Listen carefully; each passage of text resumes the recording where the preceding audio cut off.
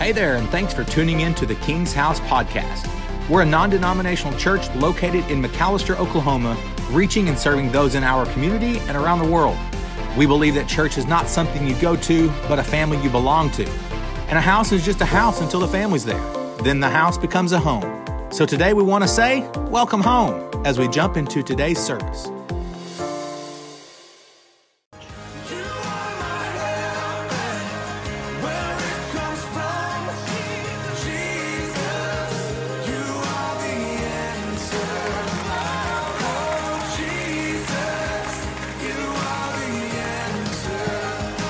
Top of the morning, King's House. How we doing today? Wonderful to see everyone. Hey, happy 4th of July to everybody. Yes, I don't know if you're aware, but we live in the greatest nation on planet Earth. Can I hear it, somebody? We do.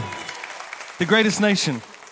I've been privileged to go all over the world. I've got to lead worship and preach on 5 different continents around this globe. And it's awesome for a few days, but after a few days, I feel like Dorothy, like I'm clicking my little heels together, saying there's no place like home. There's no place like home.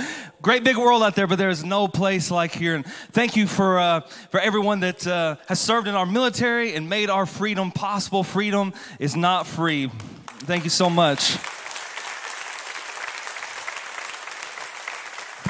I'm on part 4 of this current series called Be the Answer. And today I'm going to be speaking to you just out of a passage out of Acts chapter 16. I want to read through this passage before we dive in there too far. Previously in this passage, Paul and Silas are on their way to the temple. And on their way to the temple, this demon-possessed girl starts to follow them. And she begins to scream, "These are men of God. These are servants of the Most High. These men can tell you the way to salvation."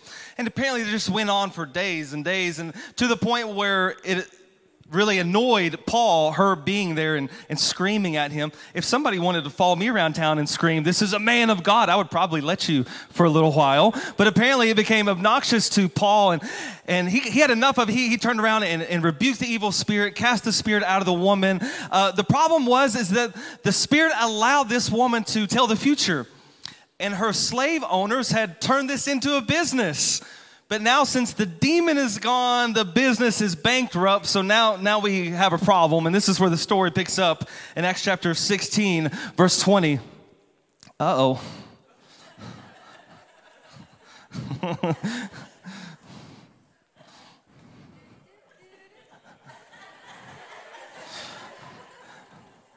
This is why I should probably preach with a Bible.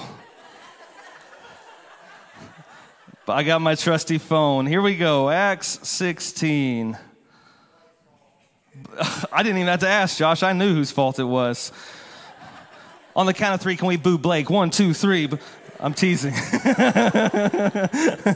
They jumped all over that opportunity, Blake.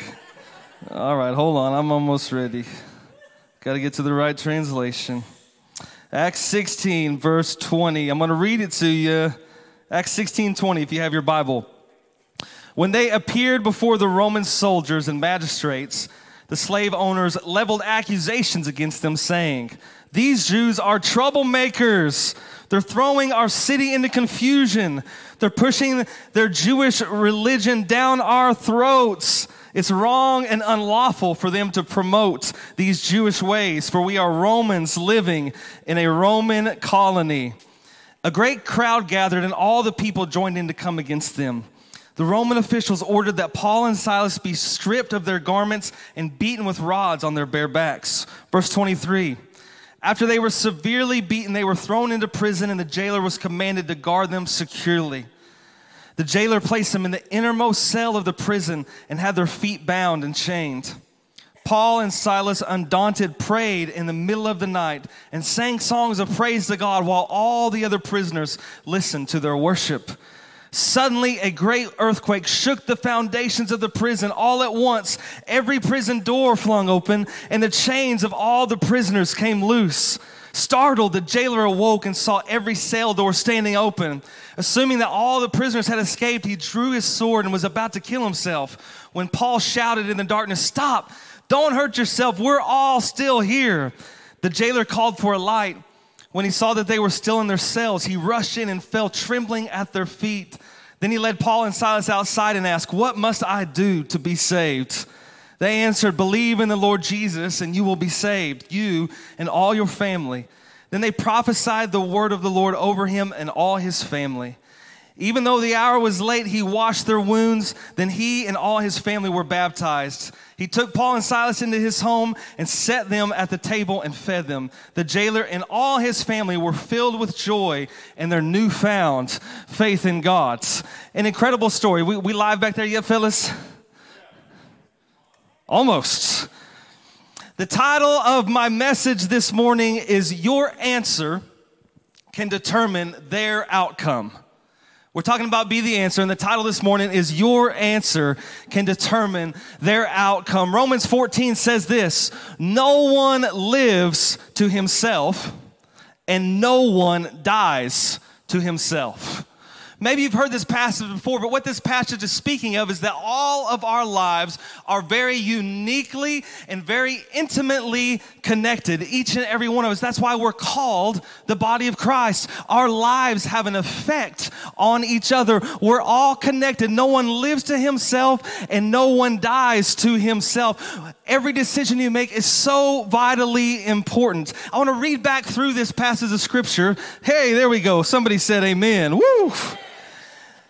I want to read back through this passage of scripture, and I just want to ask a few questions and break it down just a little bit, maybe help you think about it just a little bit different, but your answer can determine their outcome. Starting in verse 22, a great crowd gathered, and all the people joined in to come against them.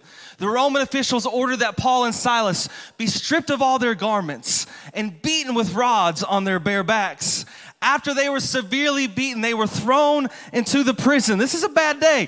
And the jailer was commanded to guard them securely. So the jailer placed them in the innermost cell of the prison and had their feet bound and chained. Now, the innermost cell of the prison isn't just any normal cell. How many of you have heard that crap flows downhill? Everyone familiar with that saying?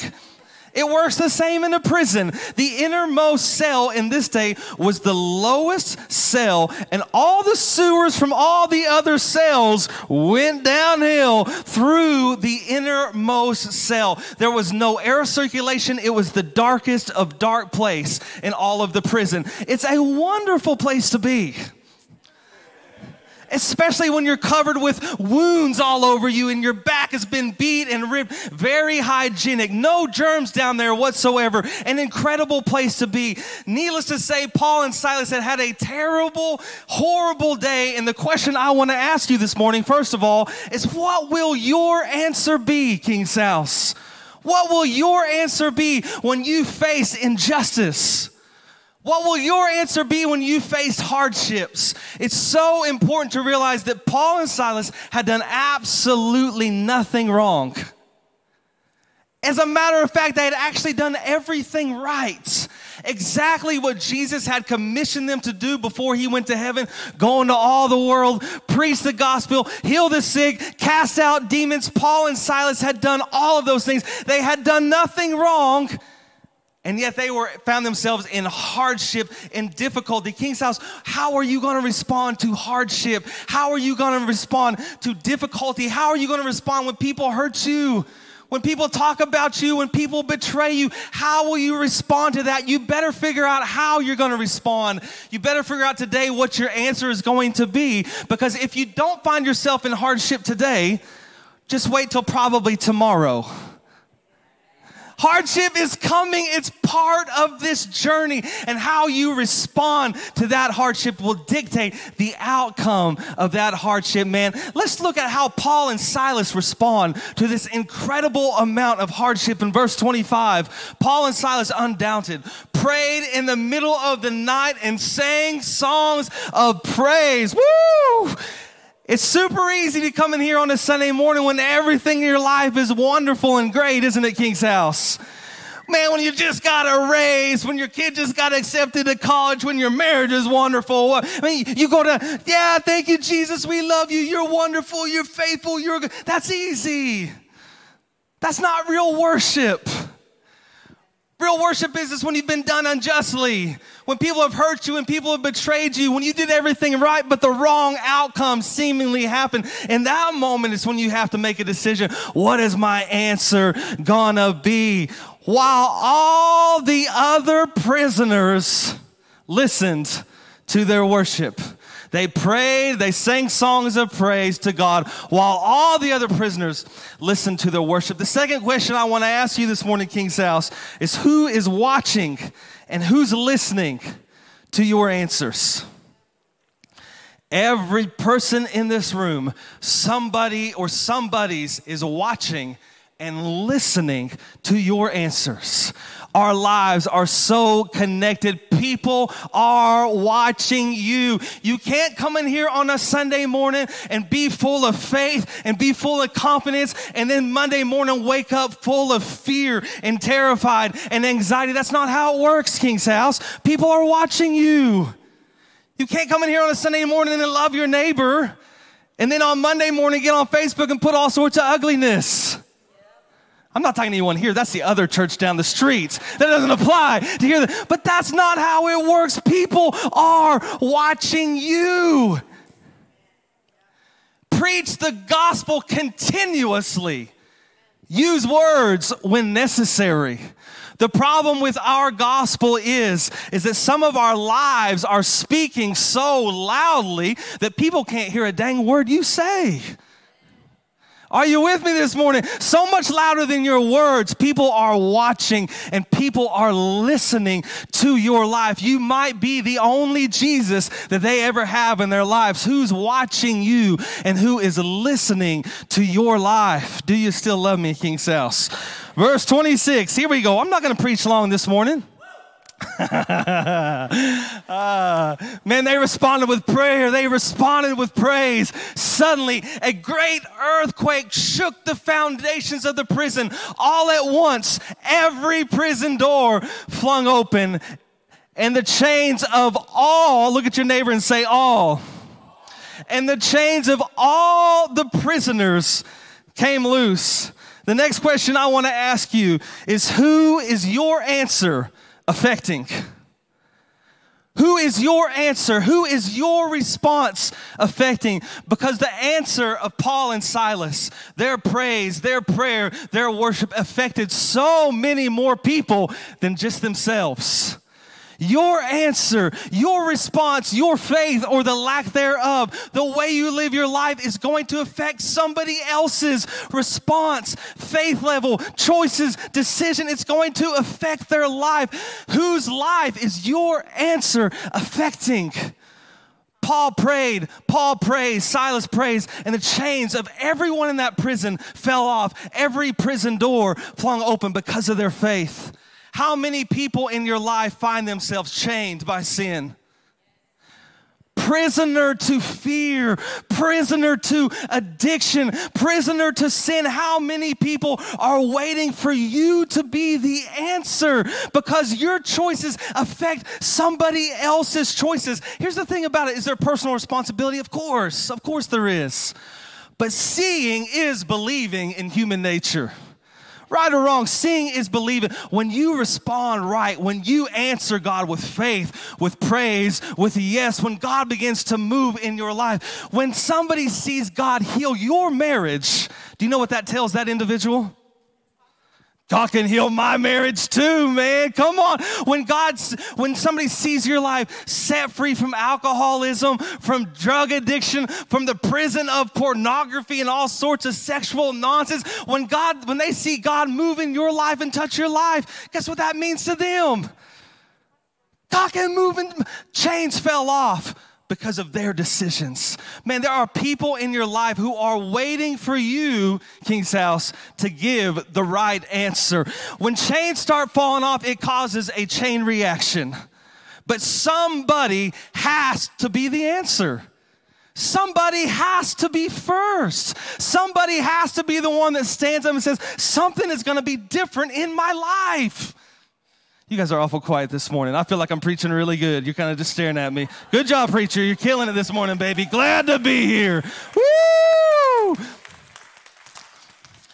Years and years and years ago, my great-grandfather moved to Seminole. He was not a believer. Worked in the oil field, a rough individual. God incredibly, supernaturally got a hold of his life. He gave his heart to Jesus. He raised my grandpa to love Jesus. He gave his heart to Jesus. He married a woman who also gave her heart to Jesus.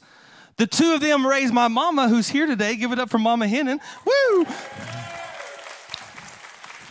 The two of them raised a daughter and taught her to love Jesus and to follow Jesus. She accepted Jesus into her life. She also married a godly man who's also here today, Mitchell Hennen, the Godfather. Give it up for him. She married a godly man. They raised two boys in church. They raised them to love Jesus. They raised them to serve Jesus. I'm standing here today. In turn, I married a godly woman who also wanted to follow Jesus and love Jesus. And now we're raising two kids who have already accepted Jesus as their Lord and Savior. Listen, we hear so much about generational curses. We hear so much about, well, my granddaddy was an alcoholic and my daddy was an alcoholic. Man, I want to start talking about generational blessings, because that is just as real as a generational curse. Somebody has to be the first. Somebody has to say, I'm going to be the answer. I don't care if you grew up in poverty. I don't care if you grew up in a abusive, I don't care is not the correct word. I care. Let's talk about it sometime. I'll pray with you.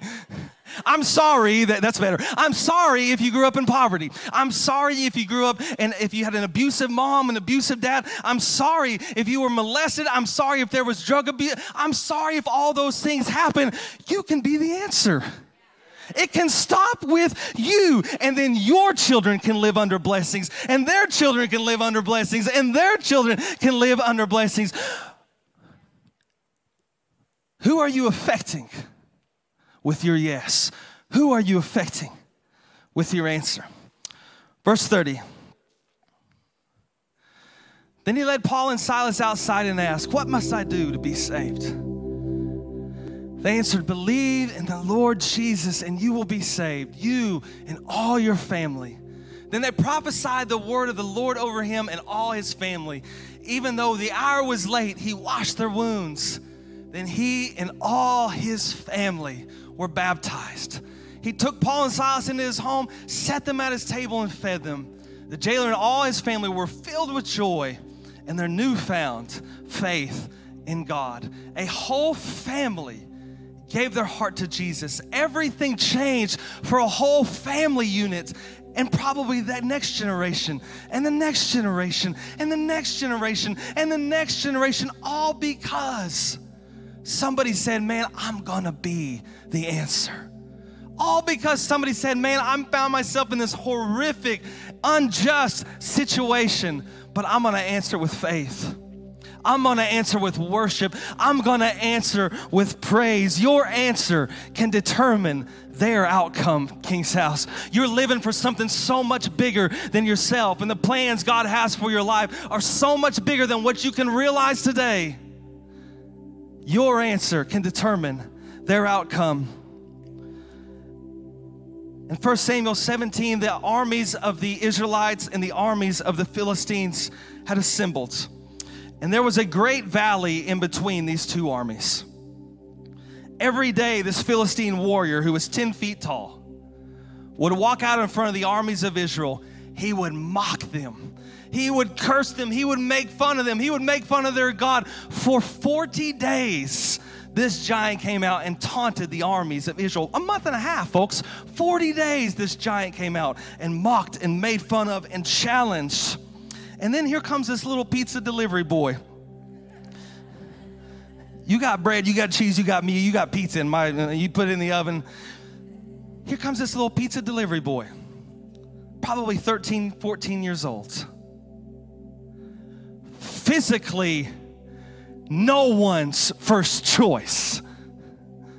Most certainly not the most qualified individual. I mean, you walk into an army full of seasoned warriors, and you're definitely not going to pick the little 13-year-old scrawny kid who doesn't even have a sword. But there was something different about that little scrawny 13-year-old boy. He heard this giant mocking. He heard this giant making fun of. And there was something different about him. He wasn't the most qualified. He was nobody's first choice, but he was willing to be the answer in that situation. He said, who is this uncircumcised Philistine? He didn't have confidence in himself. He didn't have confidence in his own abilities, but he had a whole bunch of confidence in his God, man. That's the thing about all of us. He'd never fought a giant before, but he'd sure enough fought a lion, and he'd sure enough fought a bear. And I want to encourage some of you today. I believe that some of you are facing hardships. Some of you are facing trials. Some of you are facing difficulties. You're asking God, God, where are you? God, why am I going through this hardship? You're dealing with feelings of disappointment and disillusionment. Why is this going on in my life? God just wants you to know He is actually answering your prayers. Some of you have prayed, God, I want you to use my life for greatness. God, I want you to use me in an incredible way. I want to slay some giants in my family. I want to slay some giants in this community. God, you've prayed that prayer, use me. I tell you what's going on in your life right now is that you're currently facing the lion and the bear. Stop complaining about what you're going through. Start thanking God for the opportunity, for the process, because when this process is over, God's going to use you for something bigger and greater than you ever even thought possible. Come on, somebody. You can't face a giant unless you face the lion first. And this little pizza delivery boy with his little sling and a rock, he faces that giant. The Bible says that he ran towards the giant, man. I love that passion and that confidence. He lets that rock fly, hits the giant in the forehead. The giant falls face down. He walks over there like a big bad dude, picks up his own sword, cuts his head off. This is what I want to pick up in verse 52, 1 Samuel 17. Watch this. Then the men of Israel and Judah gave a great shout of triumph and rushed after the Philistines, chasing them as far as Gath and the gates of Ekron. Shout of triumph? You didn't do nothing. You've been sitting over there sucking your thumb for a month and a half. A month and a half, you've been scared, you've been terrified, and this little boy walks in the scene of shout of triumph and victory, and they rush after the enemy and win an incredible battle.